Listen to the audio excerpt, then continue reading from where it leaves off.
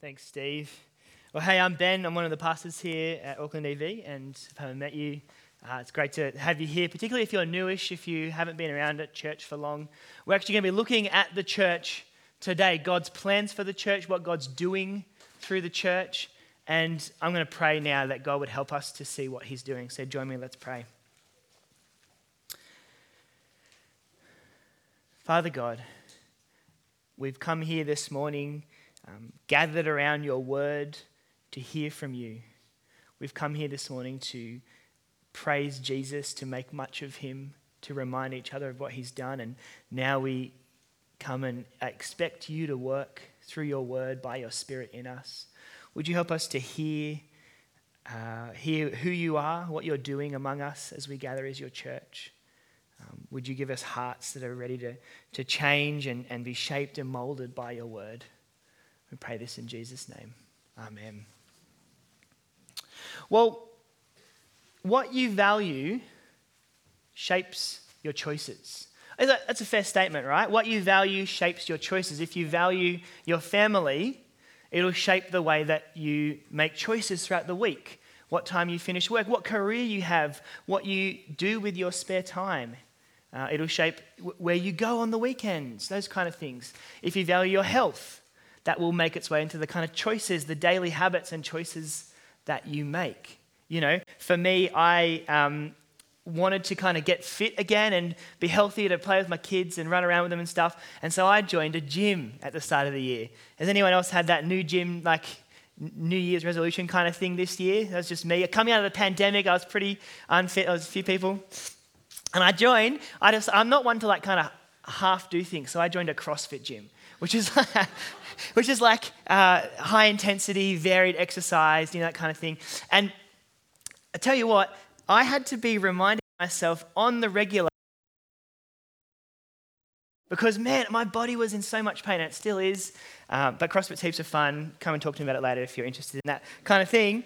I had to remind myself of my values in the moment to make the right choices. But sometimes actually we fail to value the right things. We value something that we ought not value, or we value something or someone that then lets us down and doesn't value us in the same way. That's part of the kind of human condition. We struggle to sometimes know what it is to rightly value in our lives.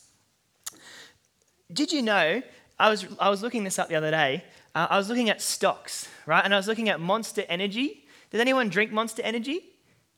I don't know who drinks Monster Energy. If you're no hate on Monster Energy drinkers. I've tried it once and it wasn't very tasty. But in the year 2000, Monster Energy stocks, you could buy one for 10 cents. You could, and it was just, they weren't worth very much. It was this tiny little thing. And then fast forward to today, and the same stock is now worth like $83 per stock. If you had invested like hundreds of dollars back then, you'd be a millionaire today. See, we didn't see the value of it back then, and it's only in the future that we've actually been able to see the value of it. And I think what we're going to see today, we're going to look at the church, and we're going to see that although maybe the church doesn't look like it has much value to some people today, we're going to see the infinite and amazing value of the church. I think that's the question that Ephesians 3 asks for us. Lots of people don't seem to value the church today. It's a bunch of reasons. There's a few different reasons. I was thinking about it. I was like, some people think the church doesn't work anymore. They're sick of churches that fail them, particularly the leadership of churches. When the leadership of a church fails, it's this great tragedy, isn't it? Or there's people that think the church just isn't relevant to their lives. The church is outdated, it's judgmental, it's hypocritical. At best, they would say, well, it's good for you if you like church, but I'm not interested. No, thank you. Or some people, Christians, would say that they're fed up of the kind of institutions of the church. They'd say, I'm a Christian, I have a relationship with Jesus, but the organized kind of Sunday thing, it's not really for me. Now, you're here this morning, and so I'm not sure where all of us are at this morning with how we're thinking about the church, but the big thing that I think God wants us to see from Ephesians 3 is how he thinks about the church. And we're going to see that it's central to God's plans. It displays his power in the world. It displays his grace and his kindness. and it displays his wisdom. And so this morning, my task, what I'm going to try and do, is to change what you value. It won't just be me doing it. It's the word of God at work through his Spirit in you as his word is preached to shape what you love to be more like what he loves. To shape what you value to be more like what he values. So if you've been following along with us over the last few weeks of Ephesians, we've been working through the book and we've seen some wonderful truths, haven't we? Through the first few chapters, we've seen how God chose us to be part of his family before he even made the world. We've seen how he's reconciled us to himself through the death and resurrection of Jesus. His death in our place for our sins so that we could be part of his family. And we saw last week in Ephesians 2 that the old system of relating to God, ethnic Israel relating to God through the sacrificial system, through the temple, through the commandments, that's been put away. And now that anyone has access to God through Jesus, regardless of their ethnicity or culture or anything in their background. And we've seen that wonderful truth, haven't we? That God's chosen people is now those who put their trust in Jesus and have faith in him. People from every nation who repent and believe the good news of the gospel. And Paul starts off in chapter 3 reflecting on those truths. He's kind of summing up what we've seen so far in the book of Ephesians. And he starts off in verse 1. Have your Bible open. We're going to do a bit of flicking around in Ephesians 3, but also back in chapter 2 and chapter 1. So make sure you have it open. He starts off in chapter 3, verse 1, and he says, for this reason, because of what I've just told you in chapters 1 and 2. But then Paul, he's about to pray. We see that, come down to verse 14 with me. You can see in verse 14, he says, for this reason I kneel before the Father, from whom every family in heaven. He's about to pray for them based on what he's said in verses in chapter 1 and 2. But before he gets there, his mind starts to wander. Does that ever happen to you? You know, he's about to pray and then, I just thinking of something else. We're human. That happens to all of us. It happened to Paul here. Before he gets to his prayer, he circles back around to give them 3 more things he wants to remind them of and tell them before he prays for them. He wants to remind them of who he is, the man Paul, the mystery of the gospel, and how it's been made known and what it reveals to us about God. So that's where we're going to go this morning. Let's start off by looking at the mystery. As it was read out, did you notice 3 times Paul talks about this mystery? You see it there in verse 3. The mystery is made known to me. Verse 4, we see it. Understand my insight into the mystery of Christ. He's added Christ into this language of the mystery now. And then in verse 9, we get it again. To shed light for all about the administration of the mystery hidden for ages in God. See, we need to understand what Paul means here by this language of mystery if we're going to understand what he's trying to say. See, in English, when we speak about a mystery, we're thinking about something that's puzzling, that's secretive, that's kind of closed off and hidden. But in Greek, this word for mystery, it was a word that they used when a secret had been made known. When something that we didn't understand has now been revealed and now we have understanding. It's a mystery, as in it's something that I didn't know that now I do. It's that moment in Scooby-Doo. Is anyone Scooby-Doo fans? You know, like unmask the villain and it always turns out to be the janitor or the someone that's been slighted and it was secret and now we know who it is. It's that kind of moment. And this language of mystery, this isn't the first time Paul's kind of talked about the language of mystery. If you've been tracking along with us, you remember in chapter 1, he used the language of mystery. See, pick it up with me in chapter 1, verse 9. Flick back there. He said, he made known to us the mystery of his will according to his good pleasure that he purposed in Christ, as a plan for the right time to bring everything together in Christ, both things in heaven and things on earth in him. See, it's this God's made known his will to bring all things together in Christ. And remember, we saw that all things together in Christ, what his meaning is, all things under the headship or the lordship of Christ. That's what he means there. And he wants to unpack it here in chapter 3 a little bit more for us. See, while he's doing it, he goes in verse 3, he wants to help us to know that the only reason he knows it is because God has made it known to him. That's why he says, the mystery made known to me by revelation, as I have briefly written above. By reading this, you are able to understand my insight. See, the only reason Paul can share this with us is because God has revealed it to him. It's this shift in language, and we see it there in the end of verse 4. It's now the mystery of Christ. So it's the mystery of God's will in chapter 1, and now we see it's the mystery in verse 3, and now in verse 4, the mystery of Christ. At verse 5, he goes on with it. He says, this was not made known to people in other generations, as it is now revealed to his holy apostles and prophets by the Spirit.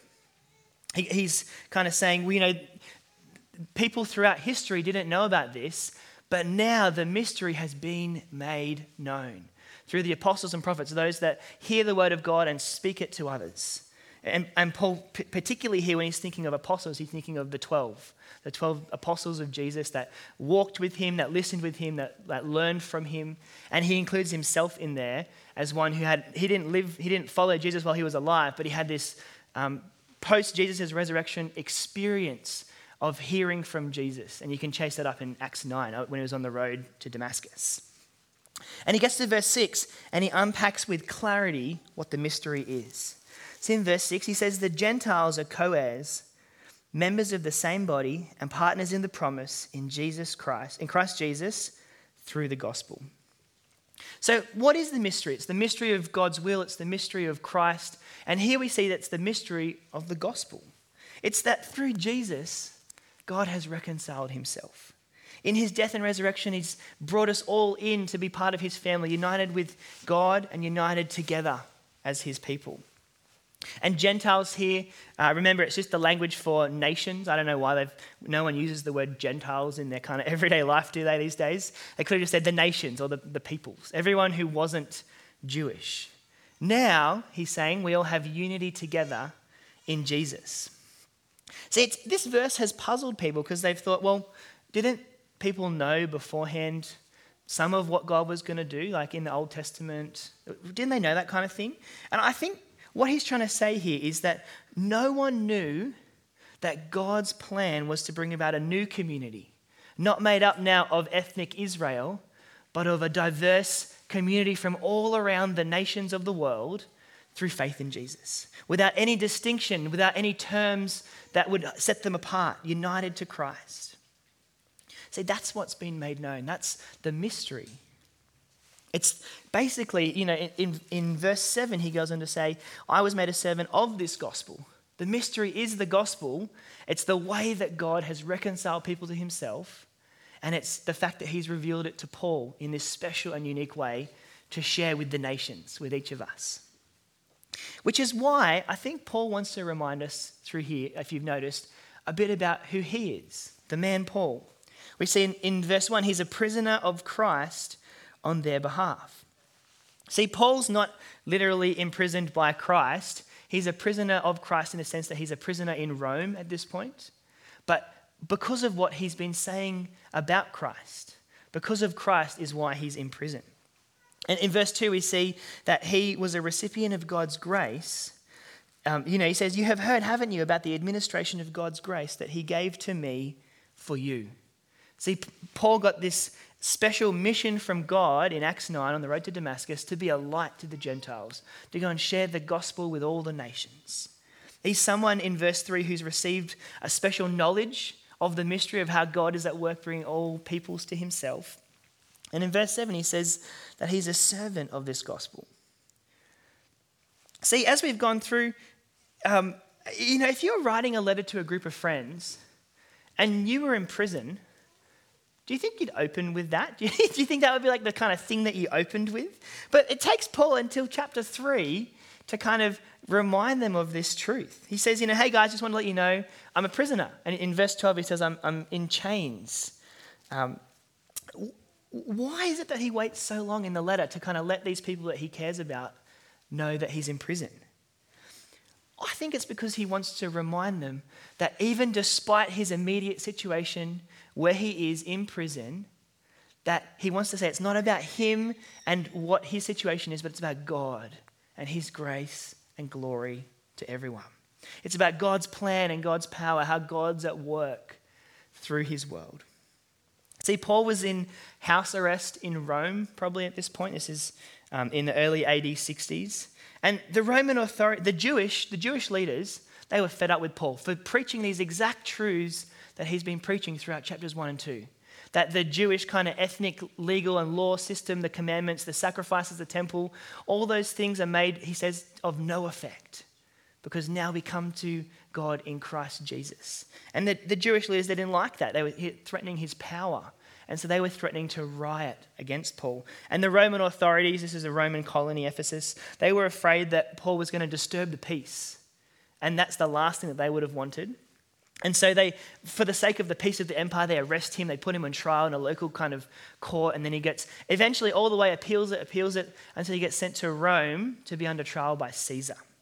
And so here he is waiting under house arrest for his trial. You can chase this up in the book of Acts from chapter 21 on, his kind of arrest and trials as they go along. And so he's sitting here, shipped to Rome in prison. But he's been so captivated by Christ that what matters most to him is not his own situation, but God, God's plans, God's power in the world.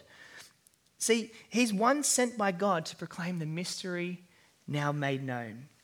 And he says it again there in verse 8, doesn't he?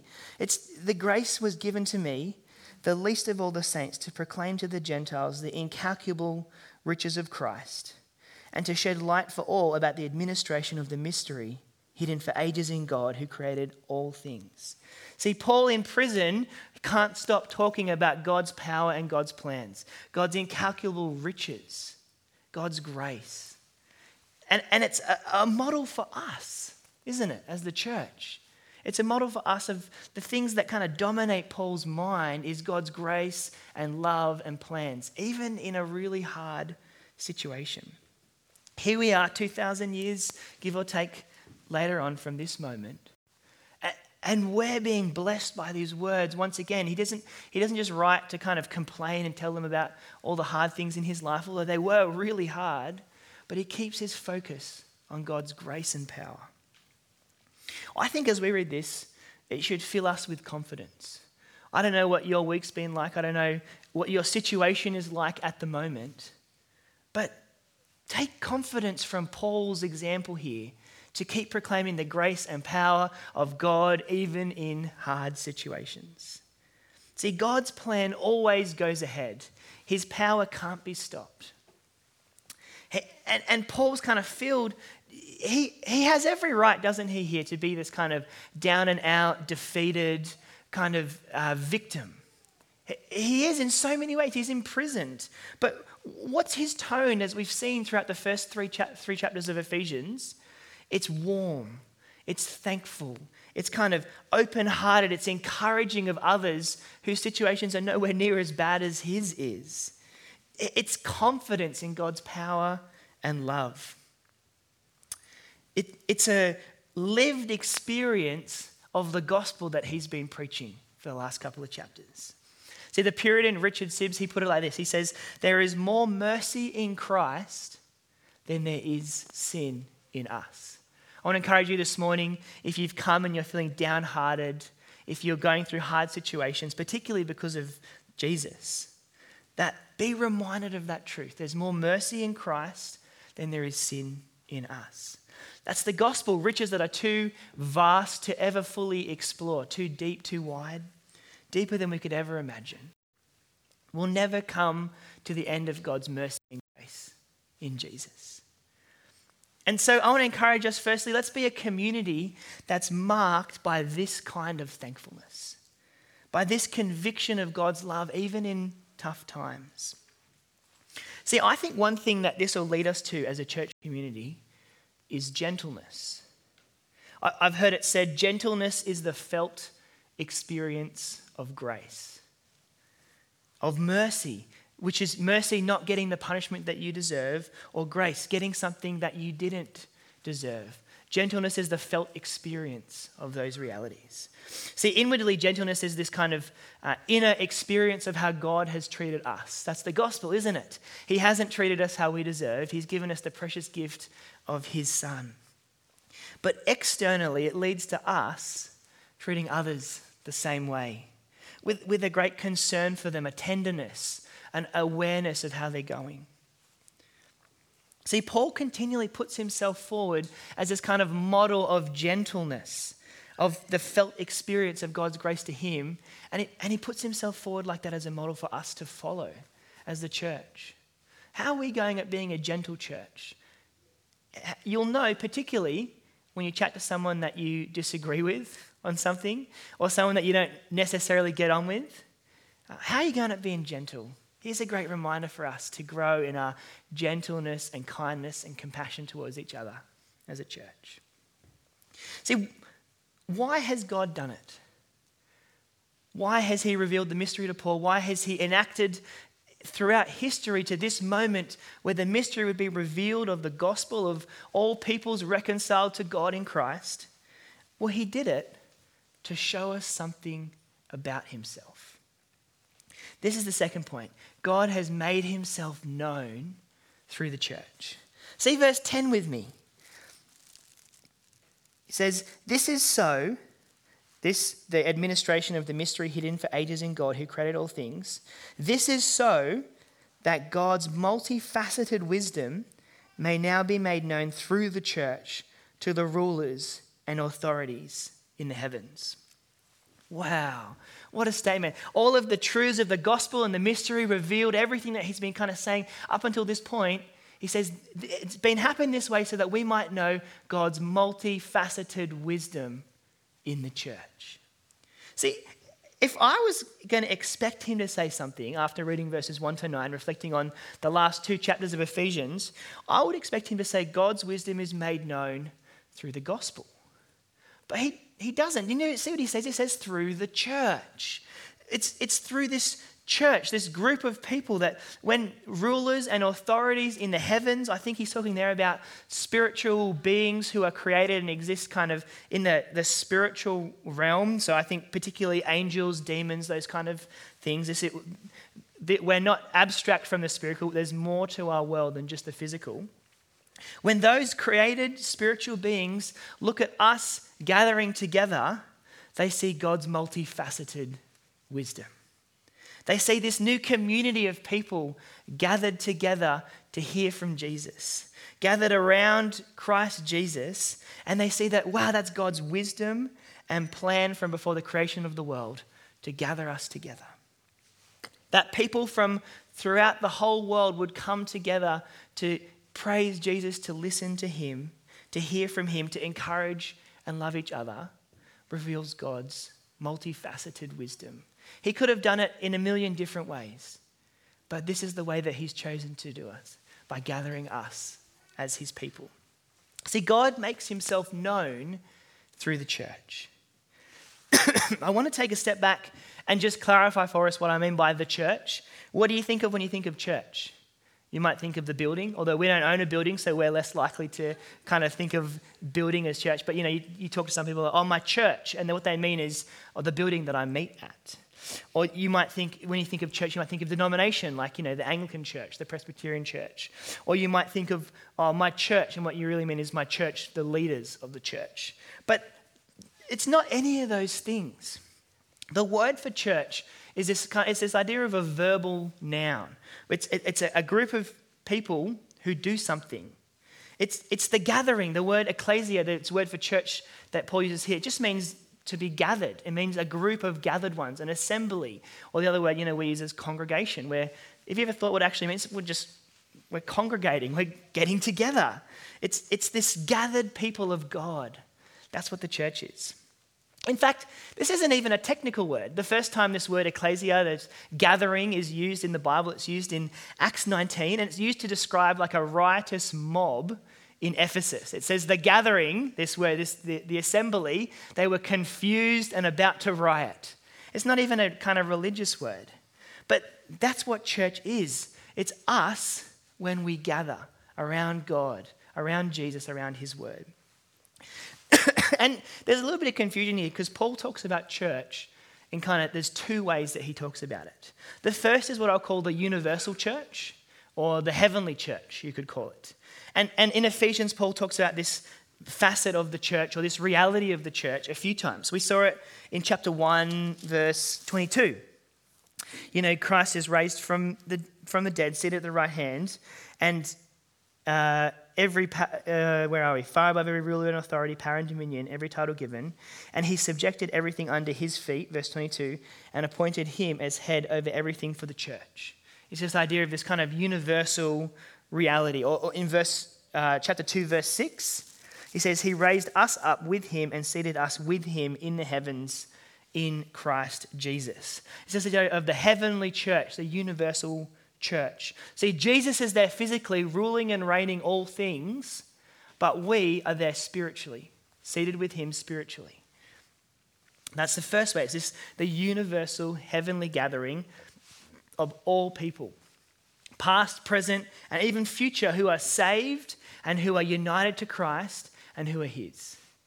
That's the first kind of way that Paul uses church. But the second way that he talks about the church is local physical gatherings of believers like us here today, which express that heavenly reality. See, for Christians, for God's people, the heavenly reality that we're church expresses itself physically, locally, as we gather. And you might have noticed this as you've read through bits of the letters that Paul writes. He nearly always uses the plural to talk about the church. He says, the churches in Galatia, the churches in Thessalonica, that kind of language. And it's actually the reverse of what the heavenly gathering is. See, in heaven, Christ is there physically ruling and reigning, and we're kind of united to him spiritually. But down here on earth, we gather physically together, but Christ is here spiritually. By his Spirit in each of us, by his word as it's proclaimed and goes out. That's the word of Christ. See, here in the local gathering, we gather physically, but Christ is with us spiritually. The universal church becomes visible in the local church. When we show up and gather as Christians to hear from Jesus, to gather around his word, to sing his praises, that's what we do. See, to be a Christian, you could say, is to be a gathered one. It's who you are now. It's what we saw in the second half of Ephesians 2 last week, isn't it? You can't read Ephesians or the Bible, the whole of the New Testament particularly, but particularly Ephesians, without understanding some of the kind of corporate gathered responsibility that we have to each other.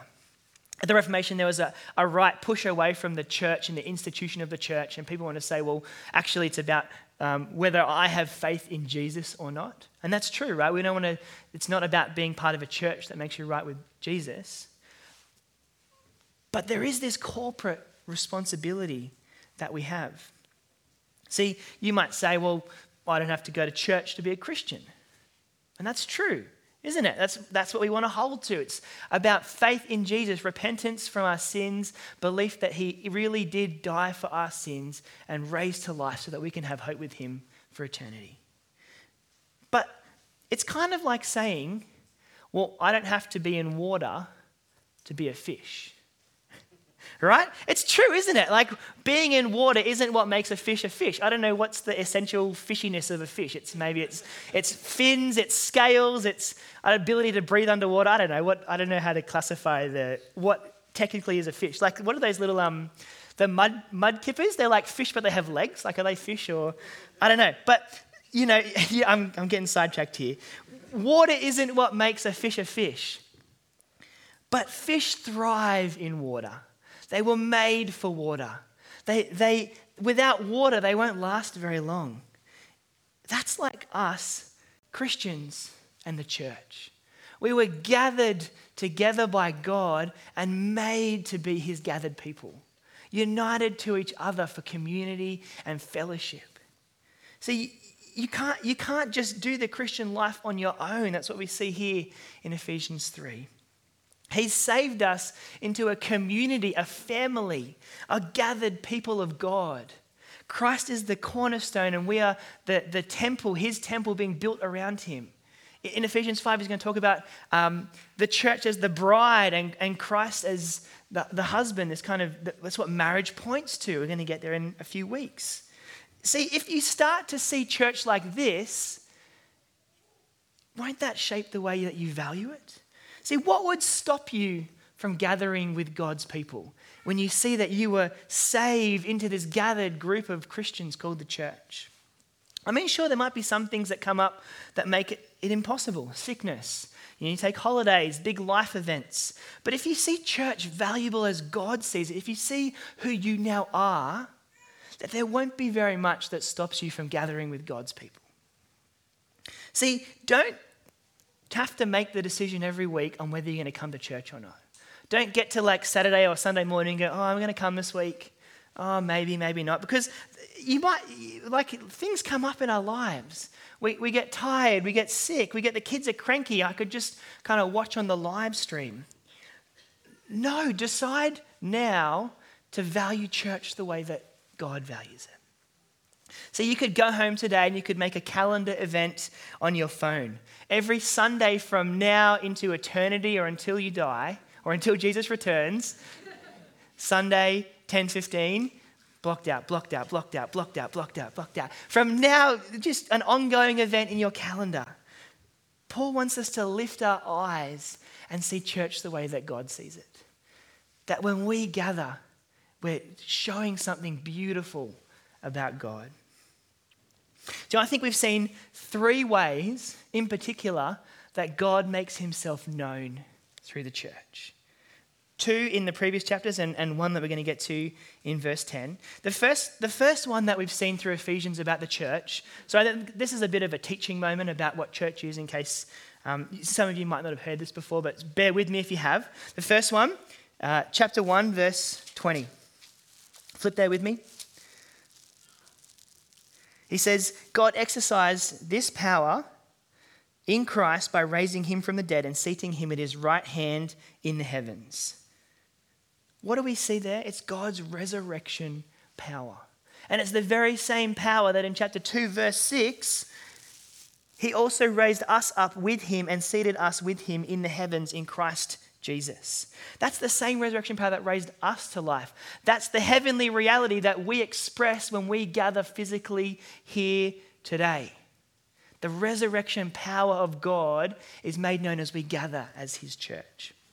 See, every time we gather together, we remind ourselves of God's power. That this is the God that we follow, is a God who raises people from spiritual death to life. And our hope is in the fact that we will not stay in the ground when we die, but that he will raise us up on the last day for eternity with him. And when we gather, we experience that. It's one thing to kind of say it and know it, but we gather together as this people and go, wow, God has saved us. It's not just me that this has happened in. This resurrection power is all around me. We sing it together to each other. That's one of the reasons why we sing. We're not just singing to God, we're reminding each other of those truths.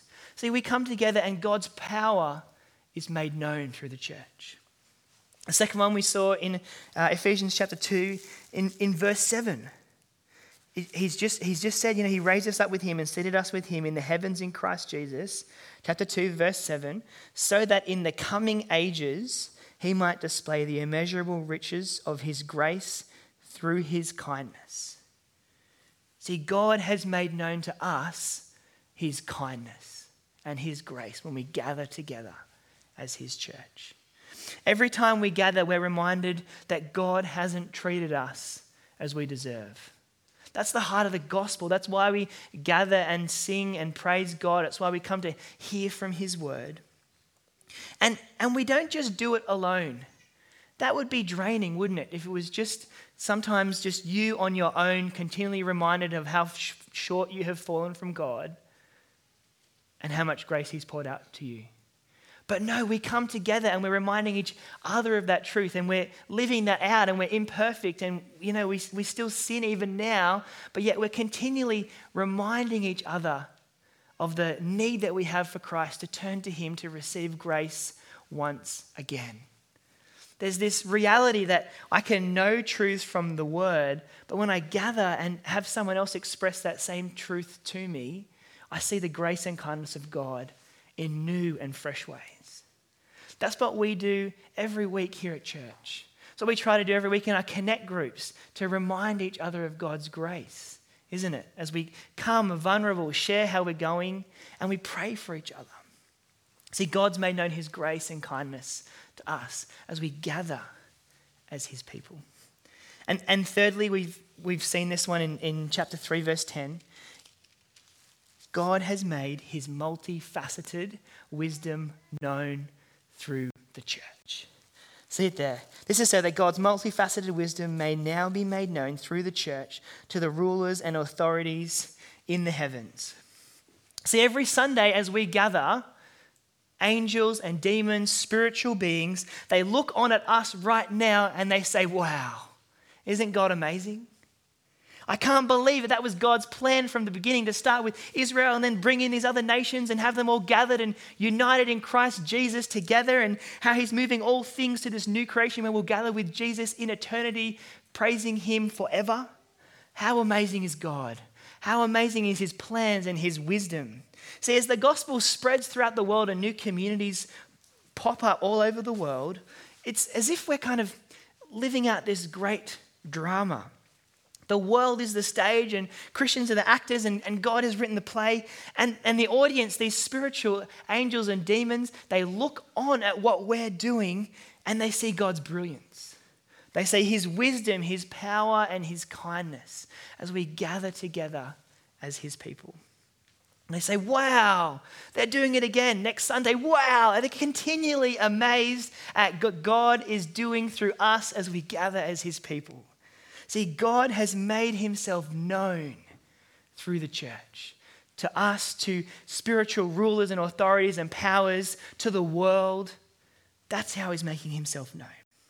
It's why Paul in verse 12 and 13 encourages them to have boldness and confidence and to not be discouraged even despite the fact that he's in chains.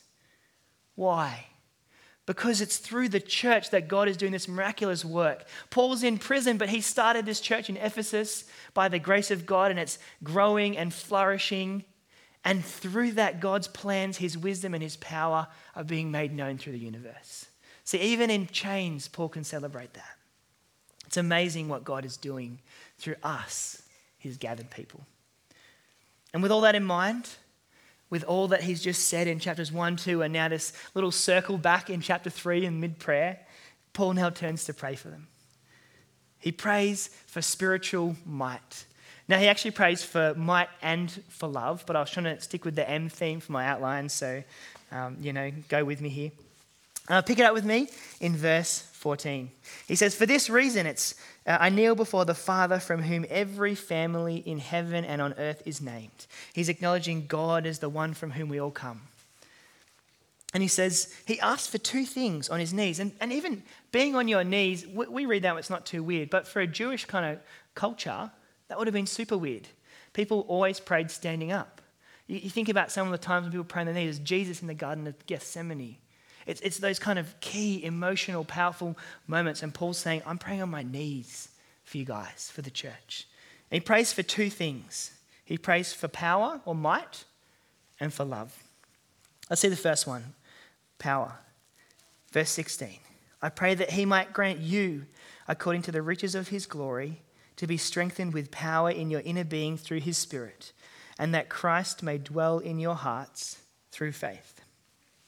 See, notice first where the strength comes from. It comes according to the riches of God's glory. And Paul knows the God who he's praying to is full of glory and grace, and that God has every ability to meet this prayer. There's no use praying to someone who can't act on your prayers, but Paul knows who God is, what he's done, and so he can pray to him with confidence. And he prays that they might be strengthened in their innermost being through his Spirit. And I take it that's the same thing that he repeats when he says, by Christ dwelling in their hearts through faith. See, how does Jesus dwell in our hearts? Well, it's through his Spirit in us. I think he's kind of saying the same thing there. And what he's praying is that Christ would take up residence in our lives, that he would dwell, that he would make his home in our hearts, to strengthen us, to grow us, to change us, to help us live out the Christian life. See, without Christ in our hearts, changing us by his Spirit, none of this is possible. None of these truths and realities that he's preached through the last 2 chapters are possible. But he says, with Christ in you, it's definitely possible. That you can live and grow and change in the power of God and in his Spirit. That's the first thing he prays for them. And the second one we get is love. So you pick it up, second part of verse 17. He says, I pray that you, being rooted and firmly established in love, may be able to comprehend with all the saints what is the length and width and height and depth of God's love, and to know Christ's love that surpasses knowledge, so that you may be filled with all the fullness of God. See, Paul's prayer is that there would be a community of love who know God's love. And he uses 2 metaphors here to kind of describe that love. It's like a deep-rooted tree or a house kind of established with firm foundations. See, the unseen cause of their stability on the surface is the deep roots or the firm foundations underneath. And Paul's saying that the ground in which the roots go down into, the foundations which they're built in, is love. That's the community that we want to be here at Auckland EV, isn't it? Where love is the soil and the foundations of our church community with each other. And it's from those foundations that together we would be able to know God's love. See, our love here functions as this kind of expression or overflow of God's love to us. So that together, when we help each other gather and remind ourselves of God's love for us, Christ's love for us, that's when we get to experience the kind of totality of the length and width and height and depth of Christ's love. It's this love that goes far deeper than we could ever know, into the fullness of the God himself who is love. That's our goal as a community, isn't it? See, it's one thing for Paul to kind of teach them things about love and God's love. It's another thing here for him to pray for them, to pray that they would know this kind of a love, that they would live it out among each other. And that's our prayer for us as a church. That's what we give ourselves to. See, do you notice there he says it's the, where are we? That you, verse 18, may be able to comprehend with all the saints. There's this corporate, communal exercise that happens as we kind of try and understand God's love, when we speak it to each other, when we remind each other of it, when we sing it to each other, when we come and sit and hear it together. See, that's what we do as we gather as the church. Peter Jensen, he's an Anglican archbishop over in Sydney, a good guy. He put it like this. He says, the church is a gathering of God's people in order to meet the Lord Jesus Christ in his word, and by the power of the Holy Spirit, so to grow into the likeness of Christ in love. If you picked it up, I'm going to say it again for us. It's a bit of a long sentence. The church is a gathering of God's people in order to meet the Lord Jesus Christ in his word, and by the power of his Holy Spirit to grow into the likeness of Christ in love. That's what we do, isn't it? We gather together to meet Jesus in his word, and by his Spirit grow in our ability to love others as he makes us more like Jesus. See, this kind of love and strength and growth to love others and live the Christian life, it's far beyond what we could have ever possibly dreamed of or imagined outside of God. See, that's what Paul kind of ends with here. He says, now to him who is able to do above and beyond all that we ask or think, according to the power that works in us, to him be the glory in the church and in Christ Jesus to all generations, forever and ever. Amen.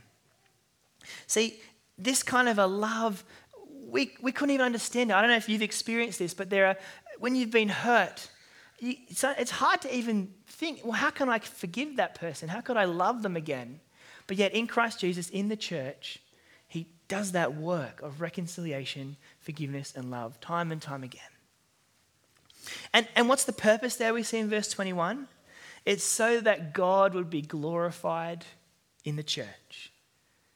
So that when we gather and express that love and remind each other of Christ's love for us, that it points to God and his glory in saving us as his people, gathering us together. See, God's doing this work in us today, declaring these truths about his power, his grace and kindness, and his wisdom. As we gather, we're sitting under the word, meeting with Jesus in his spirit together, and he's changing us. He's shaping our values. He's making us more like Jesus. And he's calling us to be part of his grand plan to bring all things together under Christ. As we get to live that out now as this little kind of slice of the heavenly reality here as the local church here at Auckland EV. Let's pray that we would keep doing that, yeah? Let's pray.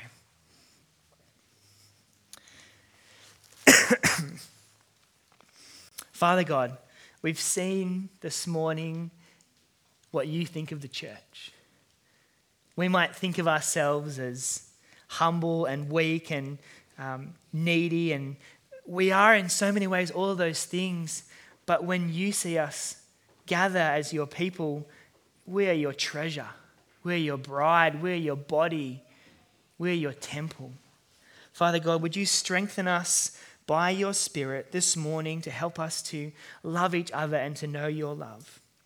Would you help us to see church clearly and value it the way that you do? You're able to do more than we ever ask or think even or imagine. And we're so grateful that you have rooted and grounded us in your love. Father God, you are building your church on Jesus, on his word, and it will never fail.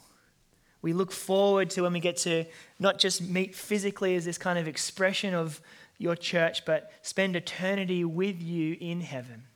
That's what we look forward to now. We pray that you would help us to keep growing in our love, growing in our Christ-likeness, growing in our confidence of you and your plans. Amen. You've been listening to a sermon recording from Auckland EV.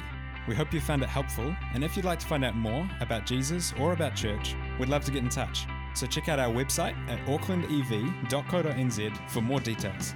Thanks for listening.